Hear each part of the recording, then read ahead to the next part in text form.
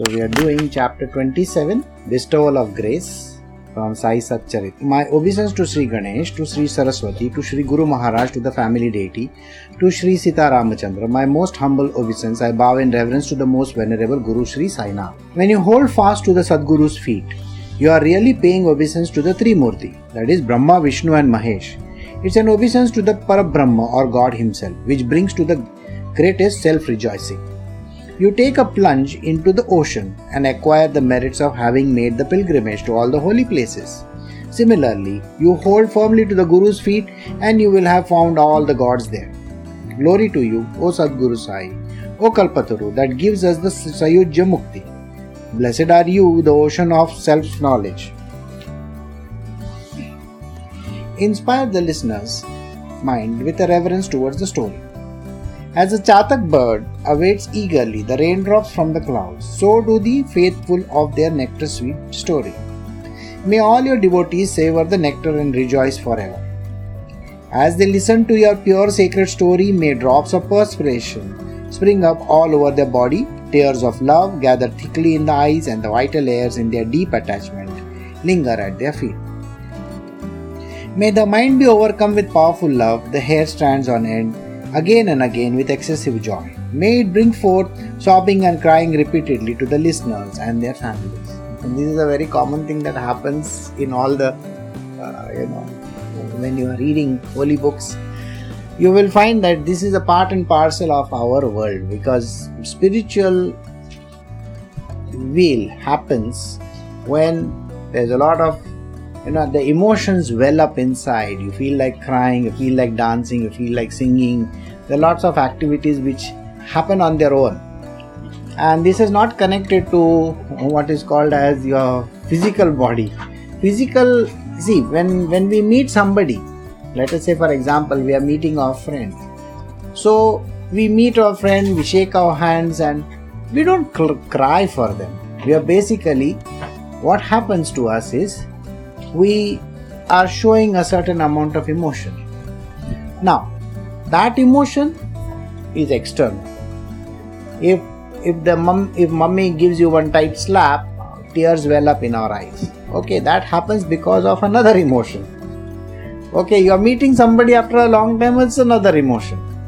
But here, this is a not motivated one. There is no motivation per se. What happens is, all emotions are external. So externally you see something, your eyes are welling up and then you have tears in them. Here what happens is, whatever is being said, whatever is being heard or listened to, like say even a music, what happens is it goes inwards, meets the inner being, and then there is a communication between the outer body and the inner being. And this is what brings us that kind of a tears. And it is very natural and automatic. It's not motivated that way.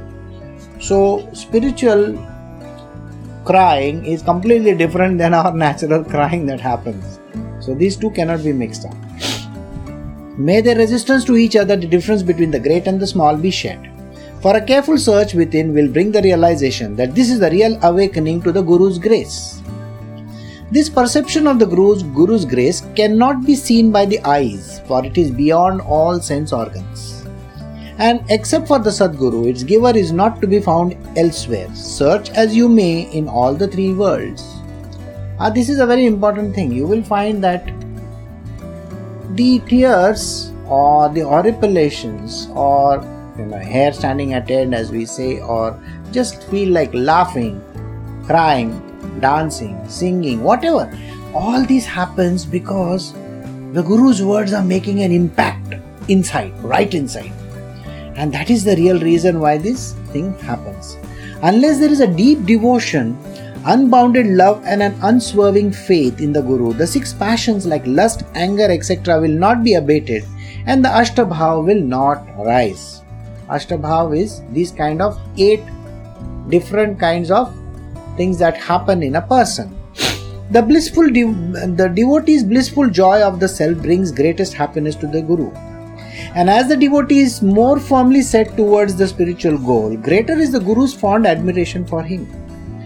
A total identification with the material, the body and the house, son and wife as being one's own, is an exercise in futility. For all this is transitory, illusory, Maya, like a fleeting noonday shadow. If one wants to avoid getting entangled in the meshes of Maya, one should surrender with a single-minded devotion to Sai. Trying to unravel the mysteries of Maya, the Ved Shastras have accepted defeat. Only he who sees God in all the created things, animate and inanimate, can overcome Maya with certainty. Blessed indeed was this Patil Chand Bhai who in the beginning brought Fakir Sai with him to Nevasa when he left the Nizam state. There the Fakir stayed on for 6 months or a year, and there it was that he had the company of Kama from Kannad village in the district Rahuri. Later, however, all these people came from there to Shirdi with Baba, Kama, Dagdu Tamboli, or the well-known Takli village. Innumerable are the holy places of pilgrimage spread out on the different parts of the country. But to the devotee of Sai, Shirdi alone is the holiest. This where the spiritual goal is mentioned over here. The Guru is always looking after the disciples, devotees, for reaching their spiritual goal. You will find that many a times the goals are not like a set, posts over there that you have to go and touch it and you have reached it over there. No, nothing like that. There is no comparison between one person and another. So the spiritual goal can never be the same for different people. Point of view. Everybody's point is going to differ. So suppose you compare, he is standing in the inner lane, I am standing in the outer lane. When we are running the race, the person who is standing in the inner lane gets an advantage because he has got a little less to run according to, it's psychological actually, but we still believe he is going to run less. There's nothing like that. Actually, all of them are running in the same direction. The distance will be the same, yet the feeling arises, he is given an advantage, I am not given an advantage. He is wearing those running shoes, I am wearing just plain tennis shoes. So he's got advantage, I don't have. In the spiritual world also, this kind of thing is there, very much prevalent. Where just because there is one fantastic book being done with one person, let us say the person who is doing an Upanishad, and it's a very, very tough book to handle. And then there is another person who is doing a very simple book. Now the person, everybody feels, he is being given more preference. There is nothing like that. And every time when the disciple or the devotee crosses over one hurdle or the other, the Guru gets very pleased with it. Actually, he is not going to tell the person, I am pleased. Nothing like that. What happens is, he puts you on to the next track. It's like a relay race, and the relay race is never ending. So you have to catch the baton and go to the next round. They have to catch the baton and go to the next round. And believe me, that relay is like, you are only one baton, by the way. So you thought you are the runner, is it? No, you are the baton. The baton just goes round and round and round. It's the runner inside who is doing the running. That is basically, your mind is the one who is running. It runs in all the directions. So it has to be trained to run in the one direction alone. This is basically the idea the Guru is having, that you need to overcome the mind.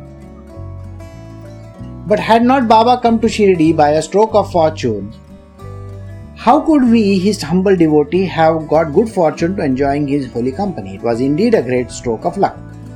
Whoever among the devotees surrenders to him totally, Sai will guide him properly to the path of righteousness for his own welfare. Hence, O listeners, reading this Satcharit with concentration for the sacred life of Sai is the best meaning of attaining the Guru's grace. In the last chapter, it was described how one devotee was confirmed in his faith and devotion to his own Guru, and how another one was given the mark of Akkalkot Swami, thereby reviving the faith and devotion towards his Guru. How yet another devotee was prevented from ending his life and was by the ingenious plan saved in a moment from the brink of death and granted the gift of life quite unexpectedly. Now in this chapter it will be narrated how Sai would sometimes be pleased to confer his grace on the devotees, making them happy and content. It was a unique way of granting favors, literally initiation, when to some he would bestow it amidst humor and laughter. May the listeners listen to this attentively. Many were his ways of conferring grace and instruction, which have been described earlier in the same book. Each devotee was initiated into the spiritual path according to his capacity. It was the Vaidya, doctor, who diagnosed the malady only that he knows the benefit of the medicine, but the patient who has no knowledge of it asks first for the sweet jaggery. No doubt the jaggery is sweet, but it is also harmful. The patient, however, is adamant in demanding it, without which he is not ready to take the potion. The jaggery must be placed in his hand first.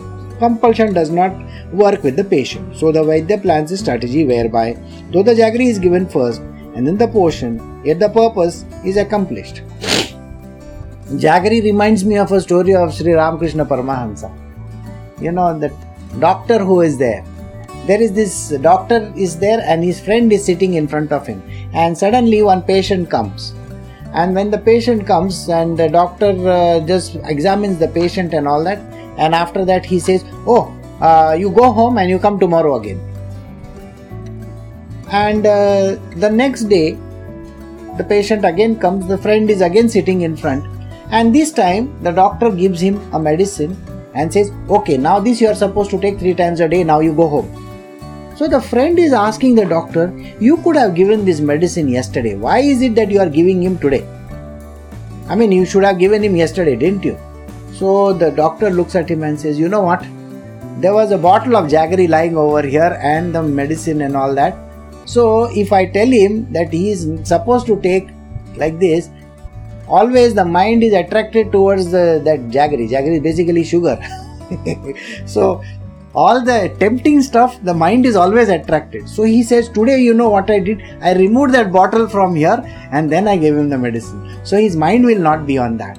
So this is how, the functions work like this exactly. You cannot treat a person by giving him something wrong kept in front of him.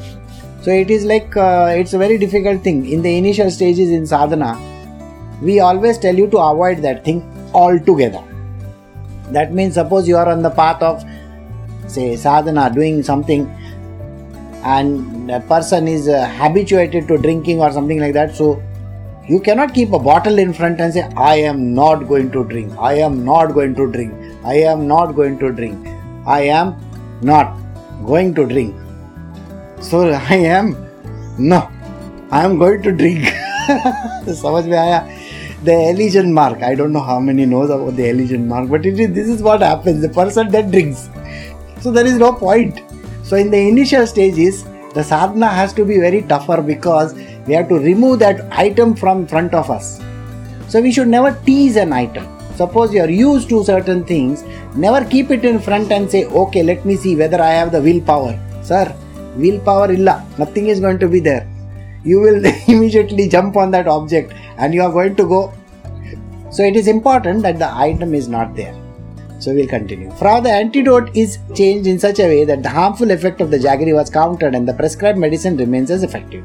Such was also Baba's method. But this is not a rule with him always. He would suit this manner of initiation to the spiritual capacity, temperament, service and love and devotion for each devotee. Most amazing was Baba's marvelous Leela. When he was pleased with anyone, he would give him initiation. Just listen to how and under what conditions. Once it came to the mind to initiate someone, he would bring that devotee a sense of fulfillment of life. And that too quite effortlessly through fun and laughter, even when such a thought was furthest from the devotee's mind. If a devotee wishes to read a particular book, he quite naturally felt that he should first place it in Baba's hand and then receive back as his prasad, so that later when he read the book he would acquire special merits, and so would the narrator of the holy book and his listeners. Some offered in Baba's hand pictures of the Dashavatar or the Dashavatar Stotra. Some brought to him sacred books like the Pancharatni Gita or the other books, lives, etc. Some offered even Das Garu's compositions, Santa Leela Amrut and Bhakta Leela Amrut, while others brought Vivek Sindhu of Mukundaraj. Baba gave all these to Shama. He would then say, Shama, let these books be with you. Keep them at home, properly preserved. Shama would obey the command respectfully and keep the books carefully. The devotees used to bring the book from the shop with the intention of placing them in Baba's hands and asking from them again as his prasad. Generous as was Baba's nature, even to do this needed some courage, and hence they used to take Madhav Rao with them to convey their wish to Baba. So it was through him that the books would be placed in Baba's hands at the opportune moment. Baba not only knew the greatness of the book, but also the state of the devotee's mind. Devotees would give the book in Baba's hands. Baba would look through the pages cursorily. The devotee would then put out their hands to receive them back. But Baba would not give them back. Instead, he would hand them over to Madhavara saying, "Shama, keep these copies, let them be with you just now." Shama would ask plainly, "These people who have extended their hands so eagerly, shall I give them back the copies?" But still Baba would say, "You keep them." Once the devotee Kaka Mahajani, who was so fond of reading the Bhagavad, came to Shirdi, carrying with him a copy of the book.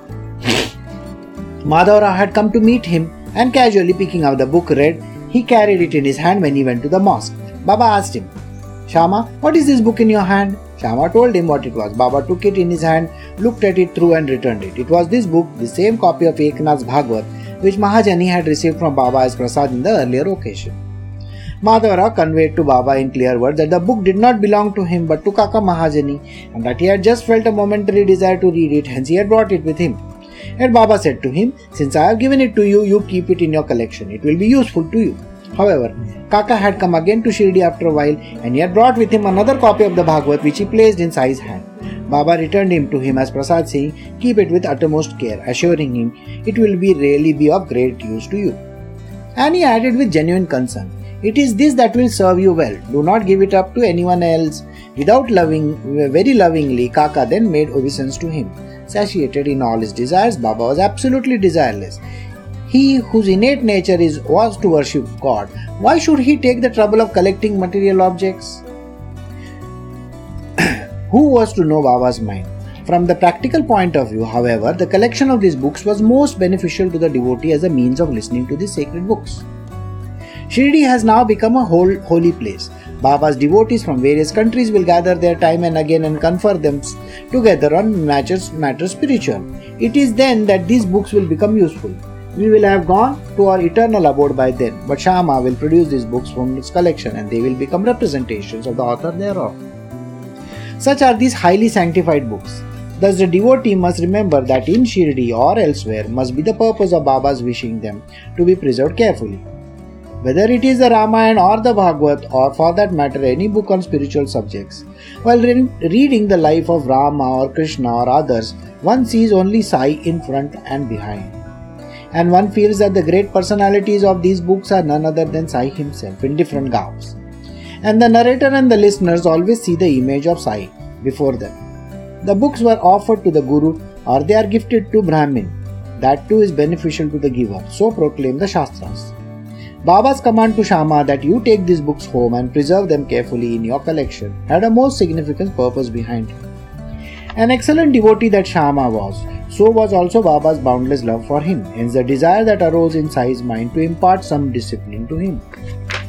The books are very, very important because what happens is, normally the Guru, what does he do is he takes a certain book and gives it to a person. Actually, that which is offered to you is nothing but a prasad. Okay? Now, this prasad has been offered to you so that when you read them, or sometimes if you remember in the last chapter, a person used to open up suddenly one page. You will find that your answers are very much there in that page. So, you will find that these answers come up quite often whenever you feel, say, ill at ease or something like that. So these books have also been given so that your spiritual growth happens. Also there is a library. A library means a huge pile of books are also there, which are meant for those who come over there and take them to read them. Now you will find that these books are of very, very immense value. Like the books which were given to Shama were of immense value. So even when we went to Andhra, when we met Babaji over there, you will find that there are so many books that were there in the cupboard. And some of the very important books that are there, they are picked out on a very regular basis to be read. And these books are, normally what happens in a year when the reading happens, the books can get repeated once or twice in a year. It may so happen like that. Or it may happen that one books get read after 3 years or 2 years. It doesn't matter really. This is important. The book is particularly important at that point in time, so it has to be read at that point in time. So you will find that these books have an immense value and that they should be treated like that alone. So, just see what he did. Though Shama had not desired it at all, he favored him with his grace. And under what conditions? Just here. One day there came to a mosque a Ramdasi Bua, whose daily practice it was to read Ramayana. Early in the morning, on finishing his morning ablutions, bath, daily worship, smearing of the bhasma, etc., he would don the saffron robe and sit down in the daily ceremonial worship. A recitation of the Vishnu Sahasranam would be followed by reading upon reading with great faith of the Adhyatma Ramayana. After considerable time had passed in following this daily practice, when the opportune moment of the Madhav Rao had arrived, it came into the mind of Sai Samat to bless him. Listen to that account now. Madhav Rao's devoted service to Baba had at last come to a fruition, that Madhav Rao should follow discipline and be inducted on the path of devotion, so that he will enjoy some peace and respite from worldly care. This was a thought that came to Baba's mind. He called the Ramdasi to him and said, "There is a sharp shooting pain in my stomach, as if the intestines will now break. The stomach ache is not going to subside. Go quickly and get some senna powder. Unless I chuck a pinch of it into the mouth, the persistent pain in the stomach will not go." Poor Ramdasi, a trusting soul. He at once took a bookmark in the pothi and ran to the market, obeying Baba's order. No sooner had the Ramdasi climbed down from the steps, what Baba here did was, he at once got up from his seat, went near the pothi. There among the other book was the Vishnu Sahasranam pothi. Picking it up in his hand, Baba returned to his seat. He then said to Shama, "You know, Shama, this pothi is very, very beneficial. I am therefore giving it to you. You should now read it." Once I was in great distress. My heart began to palpitate. Being restless and agitated, I saw no hope in surviving. On that occasion, oh, what shall I tell you, Shama? This pothi was so useful to me, I was saved only because of it. I laid it on my heart for a moment, and lo, my heart was instantly become. I felt as if God himself had descended in it. I survived only because of it. Therefore, Shama, take this for yourself, keep reading it slowly. Even if you try to concentrate on a single letter every day, it will bring you immense joy and satisfaction. This is how it should be done. If you feel that one line is sufficient, read one line. If you feel one page is enough, read that one page. If you feel that today you need to take rest and tomorrow you need to read 1 page or 2 pages, please do that. Does not matter. Don't worry. Whatever that book has been given to you, do it with reverence. Even if it is half a line, does not matter. Even if you read 1 word is more than enough. This is the magic of that, So you should always read that kind of stuff which is given to you. So, Shama said, "Baba, I do not want this pothi. This Ramdasi will get furious with me. He will think that it is I who has done this improper deed behind his back. He, as it is wild by nature, hot-tempered, cross and loses his head easily. Why provoke a quarrel needlessly? No, I do not want all this wrangling. Moreover, the pothi is composed in Sanskrit. While my speech is uncouth and detestable, the tongue falters at a compound letter, making my utterances indistinct. It appears as though Baba's whole action was directed towards sparking of a and Shama could hardly have imagined the depth of love and concern that Baba felt for him. Maybe my Shama is quite crazy, but I have a fond attachment for him. He has inspired a strange affection in my heart, and hence my deep loving concern for him. With my own hands I will tie this garland of Vishnu Sahasranam round his neck, and it will liberate him from the worldly sorrows and care. I shall create in him a fondness of chanting the Naam. Naam can smash mountains of sin. Naam can sever the bondage of the physical body. Naam can eradicate and destroy crores of evil passions.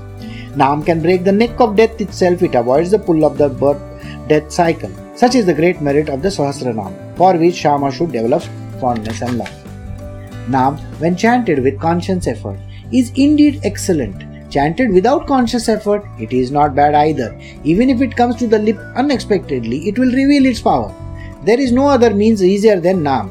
To purify the heart, it is the adornment of the tongue. Naam nourishes the spiritual life. To take the Naam a bath is not necessary. Naam has no precepts, no rules laid down by the Shastras. By taking the Naam, all sins are destroyed. Naam is sacred always. So, if you have been given a Guru Mantra, you should Don't worry about it that I have not taken bath, I have not done this, today is not a good day, this and that. There is nothing like that required. If the mantra has been given, you need to just keep on saying it. It does not matter. It is something that it doesn't require some special skills or anything like that. It's just been given so that it becomes a part of your world. A ceaseless chanting of my name will also take you across safely. You need practice no other means, for you can attain moksha or liberation with it. He who repeats my name all the time will at once have all the sins washed out. He who is murmuring my name all the time is to me more meritorious than the most excellent of men. This is the innermost intent of Baba's heart, and he acted according to it. Though Shama kept on saying no, Baba slipped the poti in his pocket. It is only on the strength of the accumulated merit of the forefathers that the fruit of the Sai's grace is obtained. Such is the self-purifying Sahasranam that will remove the restlessness and the pain of worldly life. There are elaborate observances and rituals from other religious karmas, but the Naam can be chanted ceaselessly and at any time. Interruptions of pradosh pose no obstructions to it. There is no other form of worship simpler than this. Eknath Maharaj too had a very similar manner, forced this Sahasranam on one of his neighbors, guiding him thereby on the spiritual path. In Eknath's house, a regular reading and kirtan of the Puranas used to take place. However, his neighbor, a Brahmin, neglected even the daily bath and religious observances, being engrossed in sinful behavior all the time. He would never listen to the Puranas. In fact, the sinner never stepped into Eknath's vada. But feeling compassion for him, Nath himself sent for him. Born in the high caste Brahmin family, he was simply frittering away his life, and knowing his secret, Nath was moved to pity, wondering how this sinful behavior would be stopped. Hence, though the man said no, Nath read out and taught him to repeat the Sahasranam. And even as he is being taught the verses one by one, his spiritual upliftment was gradually taking place. The reading or recitation of the Sahasranam is an easy, straightforward way of self-purification, and this practice or custom has descended to us from our forefathers, hence all the strenuous efforts. Meantime, the Ramdasi had returned speedily, bringing the medicine Sena. Anna Babre, who like Narad delighted in exciting quarrels, stood in readiness and narrated all that had happened in great detail. One Narad is always there around, by the way. Actually, it is required. Narad's job is not the way we look at it. He is not a chamcha. Like chamcha means it's saying one to the other, one to the other, to the other. No. It is the Lord himself who is working through that person. So always remember, he is also one of the highest devotees. Yes, like for this a catalyst. Of course, he is the one who is. He is there for that reason, and we need to honor him also. Meantime, the Ramdasi had returned speedily, bringing the medicine Sena. Anna Babre, who like Narad delighted in exciting quarrels, stood in readiness and narrated all that had happened in great detail. The Ramdasi was very impetuous, and to add to it, there was the mediation of the Narad Anna, who can adequately describe the uniqueness of this occasion. As it was that Ramdasi was a very image of doubt and misconception, in no time a suspicion arose in his mind about Madhavrao. He said, in order to grab my poti, you yourself made Baba to mediate. Forgetting all that the Sena he had brought, he began a tirade against Madhavrao. His temper flared up uncontrollably and showered on him noisy empty words in abundance. The stomachache, I know, was only a pretense, which you yourself induced Baba to make because you had an eye on my poti. But I am not going to tolerate this. I am by name a Ramdasi, bold and fearless. You better return my poti or else I'll break your neck in front of you in a shower of blood. Imagine this happening over there. And Baba is sitting and enjoying the scene over there. So he telling that you are the one who induced Baba.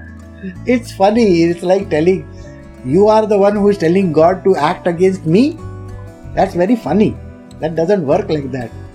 Your eyes are on my poti. So you have fabricated the whole thing, laying the blame on Baba's account, remaining aloof yourself. Madhavrao tried to pacify him in many ways, but the Ramdasi refused to give in. Listen then to what Madhavrao said gently. Do not blame me needlessly as being deceitful. And what is so great about this poti of yours? It's not even so difficult to get. Nor is your poti so precious as gold or diamond that you should distress Baba himself for it. Oh, shame on you. Seeing this violent reaction, Baba said sweetly to Ramdasi, and so, what is so very wrong with it, O Ramdasi? Why are you distressing yourself about it needlessly? After all, Shama too is your own boy. Why are you straining your every nerve to admonish him? Why be so sad without a reason and make an exhibition of your temper to the whole world? Oh, how can you be so quarrelsome? Why can you not speak gently, sweetly? You read the Pothi all the time, and yet your heart is still impure. Every day you read Adhyatma Ramayana. You repeat the Sahasranam, and you have not given up the wild willfulness, and yet you call yourself a Ramdasi? What kind of Ramdasi are you? You ought to be detached and desireless in every sense of the word, but here you are not being able to give up the attachment to the Pothi. What can one say to this behavior of yours? A Ramdasu should have no attachment and treat both the great and the small alike. And yet you exhibit such hostility towards this boy, clinging to the hand to snatch away the Pothi? Go back and sit in your place. Pothis you can get cheaper by the dozen, but a good person is hard to come by even to the end of this world. Whatever may be so great about this Pothi, this Shamya here does not know. Moreover, I myself picked it up and it is I who gave it to him. Besides, you know it by heart. So I thought I should give it to Shama, who would keep on reading it, and it will be highly beneficial to him. How sweet, how compassionate was that speech, and oh, how cool and refreshing, like the water of the inner bliss. The words were simply marvelous. In his heart, the Ramdasi was realized fully well. Fuming with anger, he said to Madhavara, "Look, I am telling you now that I am going to take away from you the Pancharatni Gita in exchange."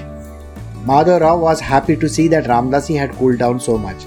"Not one," he says, "but I will give you 10 copies of the Gita in exchange." Later the quarrel subsided with the Gita remaining as the surety, but why did he want the Gita when he could not recognize the God of that Gita? He who is sitting near Baba made reading upon reading of the Adhyatma Ramayana. Should the same Ramdasi set himself out to quarrel with Sai in this way? And yet, how can I say even this? How can I blame anyone? For if such incidents had not taken place, how would the lessons be impressed upon the others? That is, the Sahasranam that has been sparked of such a quarrel, that which has removed Baba's distress and which is also very beneficial to me, that is really an extraordinary gift of Sai. Had all this effort not been made, Madhavara would never have been convinced, he would have never have learnt it or committed to it in this memory. Such is this Saina, so loving and yet so difficult to attain, who engages in the spiritual sport. When and how he will pull the strings, it is difficult to know. Later, as time passed, Shama began to have faith in the Pothi, and Dikshit and Narke both taught him to recite with correct pronunciation. He learned to read it and soon knew it by heart. Thus the debate of Madhavara was really an explanation of the different words of Baba's pure instructions. It is undoubtedly the most delightful sense of humor which brought blissful joy. Similarly, Baba was very fond of those who were studying the Brahma Vidya, and just see how he clearly demonstrated it at that proper time. Once a parcel came by post to Shirdi post office for Zog, and he immediately set out to thither to receive it. And he saw the book. It turned out to be Gita Rahasya, a commentary on the Bhagavad Gita by Lokmanya Tilak. Tucking it under his arm, he at once came to the mosque for darshan. As he bowed at Baba's feet, the parcel fell at his feet. "What, Bapu Sahib, what is this?" Baba then asked. The parcel was opened in front of Baba and Zog told him what it contained. The parcel with the book in it was then handed over to Baba. Baba looked at it. He took out the book in his hand, glanced through its pages for a moment, and takes out a rupee from the pocket, placed it in the book fondly. He then put it in Zog's uparna along with the rupee, saying, "Read this from the beginning to the end. It will be beneficial to you." There are innumerable such stories of Baba's favour. If they had been narrated briefly, it is only for fear of making this book voluminous. Once it so happened that Dada Sahib Khaparde came to Shirdi with his family and stayed on enamored by Baba's loving company. Khaparde was not an ordinary person, he was a superior personage, very learned, and before Sai he could stand with folded hands and his head lowered respectfully. Proficient as he was in the English language, he enjoyed the reputation as an effective and impressive speaker in the Legislative Assembly. Yet he would not hold the silence in Sai's presence. It reminds me of one story. Once upon a time, there was one holy book that was lying. Now that holy book had never been opened by anybody. But it was covered. Earlier in olden times we used to cover with brown paper, if you remember. So the brown paper cover, or maybe it was the newspaper cover, something was covering it. And that book one day came to me. And out of curiosity, I just turned the pages. And you will be surprised to know that inside the book, inside the cover, there was some money kept over there. Some people use books for keeping their money inside. Our old grandmothers and grandfathers, they will keep the money inside the book, hiding it over there. And here, the one who got the book got the money as well. So sometimes it so happens that the Dakshana comes on its own as well. Like the Dakshana came from Baba. That 1 rupee was given along with the book. So sometimes the Dakshana comes on its own. So you should be thankful that you can get it sometimes. Baba had innumerable devotees, but except for Kaparde, Bhutti and Nulkar, no other devotee would hold his silence before Baba. All the others used to speak out. Some even argued with Baba without any reverence, fear or awe. Only these 3 observed silence in front of them. And this was true not only of speaking but also of general manner. They also bowed their heads in front of Baba. The humility and reverence with which they listened to him was simply indescribable. That Dadasaheb, from whom it was a privilege to get the Panchadashi of Vidyaranya, explained, even he used to be silent once he came to the mosque. However powerful the brilliance of the Shabda Brahma, that is the Vedas, might be, it dims before the radiance of the pure consciousness. Sai, who is the glorious Parabrahma incarnate, would naturally put all learning to shame. For 4 months, Kaparde stayed in Shirdi, while his wife was there for 7 months. Day after day, they both experienced great joy. His wife had great faith and loving devotion to Sai, and would bring the food offering to the mosque every day with their own hands. The lady would not touch food until the offering was accepted by Baba. After Maharaj had eaten, the lady would eat. And so, once the opportune moment arrived, pleased with the lady's steadfast faith, Baba, ever compassionate to the devotees, guided her to the best spiritual path. Different peoples have their own different ways, but Baba's ways were extraordinary. In a playful manner, amidst laughter, he would confer grace in such a way that it was firmly imprinted on the mind.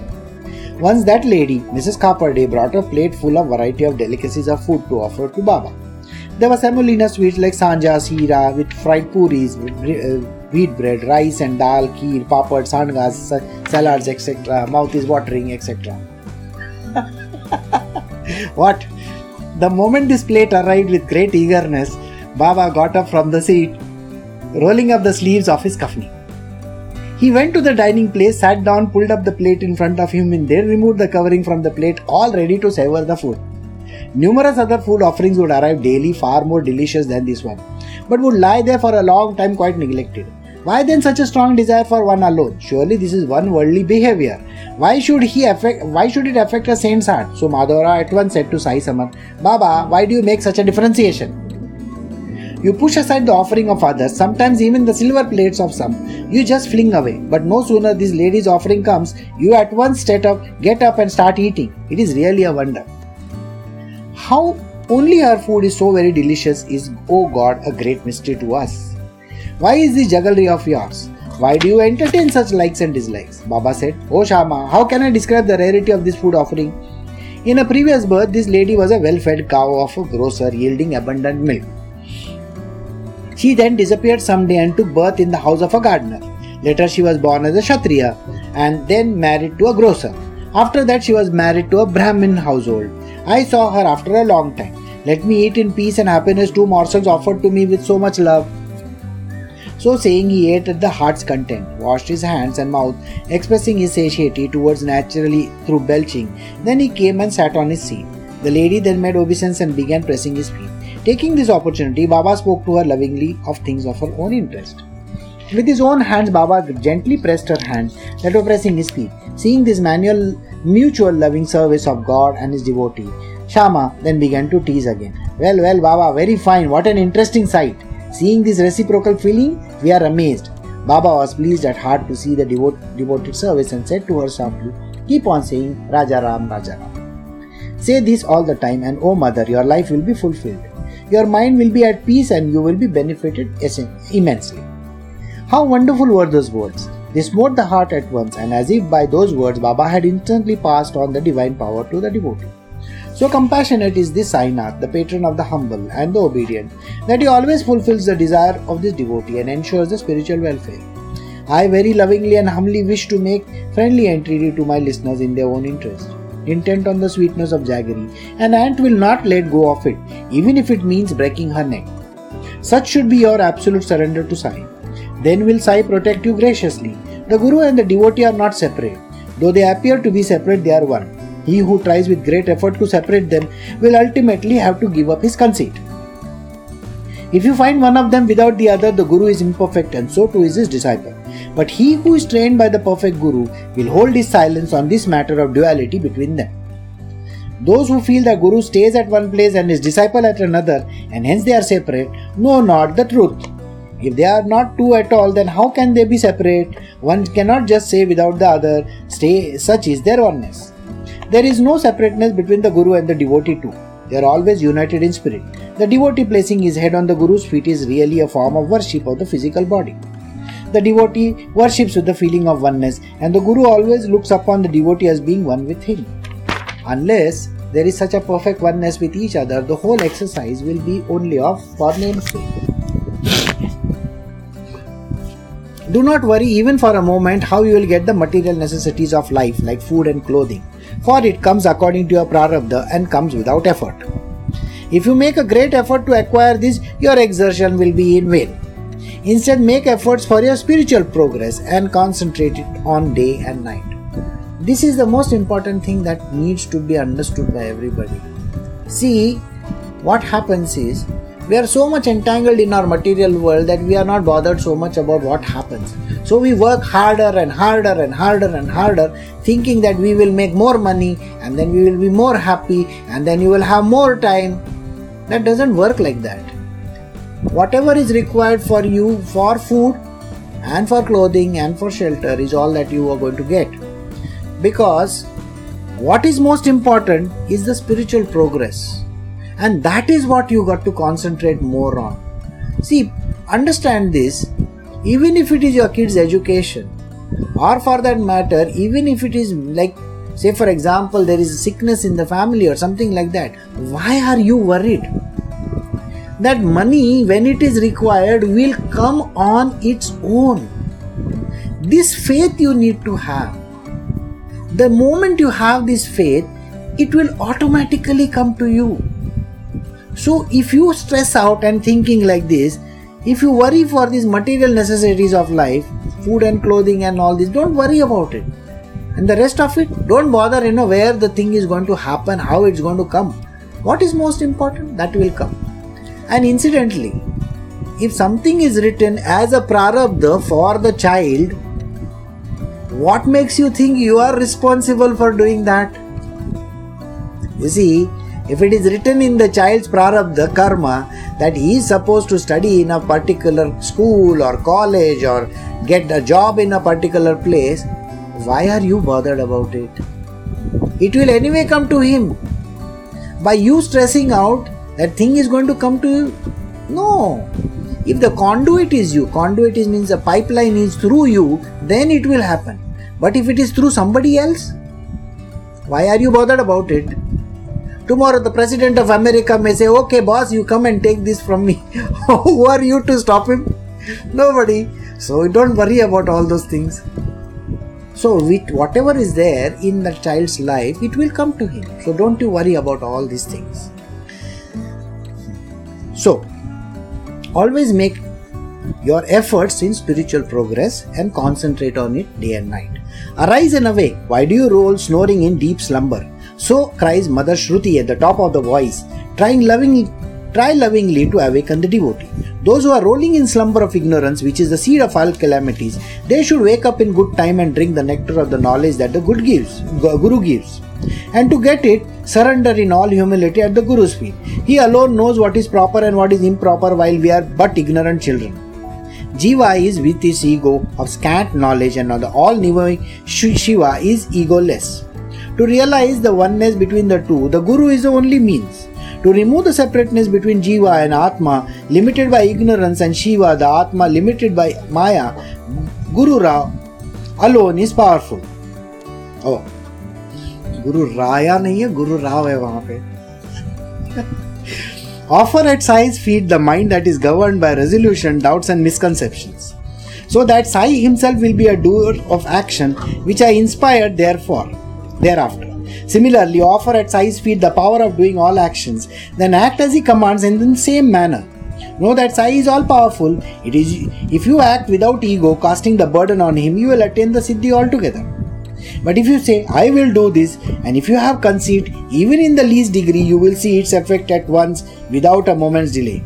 But as for Hemad, as he turns lazily from side to side in the night of ignorance created by Maya, he experienced effortlessly the grace of Hari and Guru.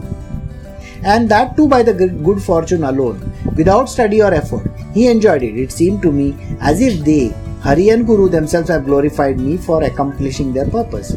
Resolving upon writing this own story for the upliftment of the devotees, I perforce held the hand and got the book written in great detail. So let us weave a beautiful garland of multicolored flowers of steadfast love in the thread of ceaseless contemplation and offer it with reverence to Sai. Let us attain to the throne of self-realization, adorning that glorious seat of our self-absorption. Let us enjoy the bliss with happiness in our heart and without a trace of ego. Such is the unfathomable life of Sai. The tale that follows is even stranger than this. Be attentive for a moment and your ears will be purified. A series of 3 chapters will follow hereafter, in which you will see how visiting at one place Baba showed the marvel of the visions. The first among these chapters deals with Lala Lakshmichand, who, tried by his string of love, was led to the true refuge. How he had a very keen desire for her khichdi with the darshan, the lady from Bharanpur became most eager for his darshan, thus showing the marvel of his love for the devotee. Later, Megha, another devotee, was given vision in his dream to draw a trishul, after which he suddenly received the linga of Shiva. Many such stories will follow from now onwards, and if the listener listens to them with devotion and faith, they will find fulfillment. A lump of salt, when dipped in the ocean, becomes one with it. So does Hemad, who surrenders to Sai, makes obeisance with love and devotion, enjoying within the oneness of Soham. Moreover, he lovingly entreats that may his mind meditate on Sai day and night, and be always alert, so that none other but Sai enter into it. May the past be erased, the end of the future be pushed further, and what remains between the two, that is the present, be always spent at Guru's feet. Will be to all here ends the 27th chapter of Sri Sai Samat Satcharit, called the Bestowal of Grace, as inspired by the saints and the virtuous, and composed by the devotee Hemad Pant. So, we have finished the chapter. So, okay, I have one question. That was what? Does one reach a point where there are no emotions at all left? Oh, we were doing the right in the beginning about the emotional aspect, isn't it? No, in the initial stages, the mind is a necessity. Mind is like a torch, like a torch or like a lamp. The lamp is required so that you see the path. And once when you see the path opens up and then you can walk on the path. As you reach your spiritual dwelling, that is what is called enlightenment, the lamp shines on its own, and that is what is called enlightenment. The light inside shines on its own. Then what is the point of this torch? The mind. That is not required at all. Again, spiritual knowledge is required in the beginning.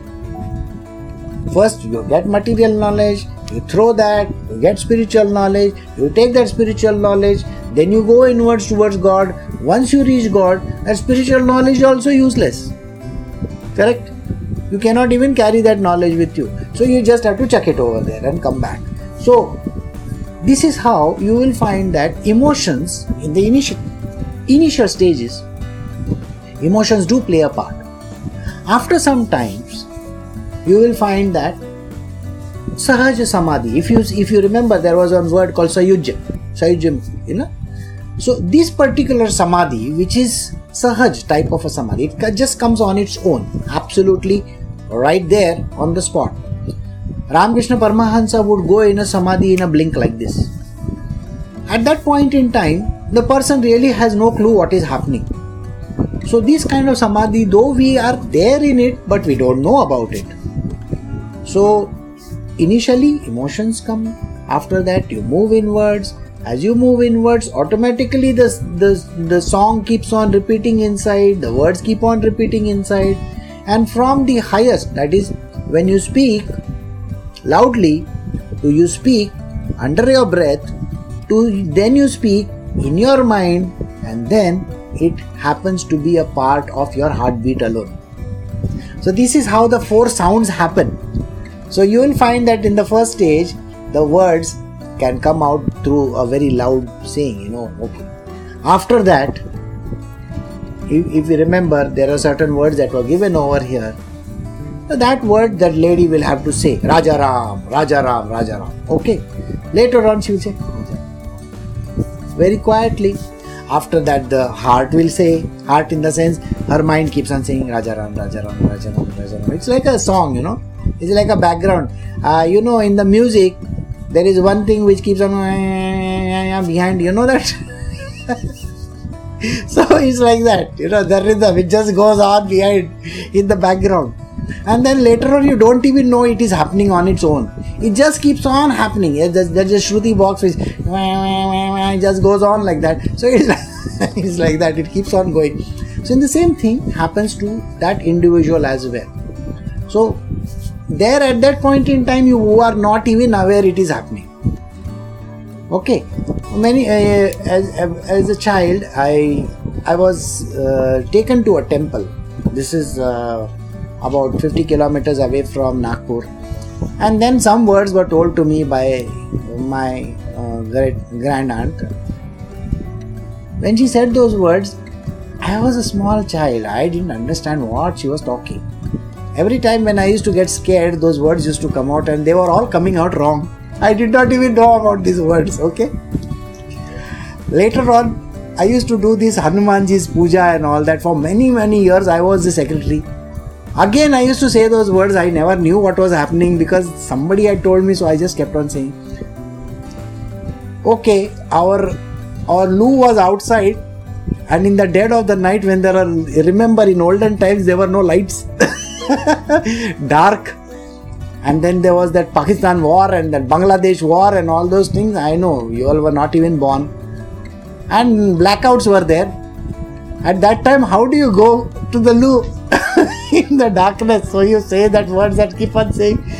So initially, like this, how we use our mind, the emotions and all that, same way these words also come. So what he says, to say the words is not a problem. I mean, you don't have to put the Janevu on top of your ears and then say the words. Not necessary also. You can just keep on saying whenever, even in sleep also you can do that. So that is why the Nam Japa is so very important. You just keep on doing it. Later on, the Guru will give the original, whatever that is required. So this is how it all works.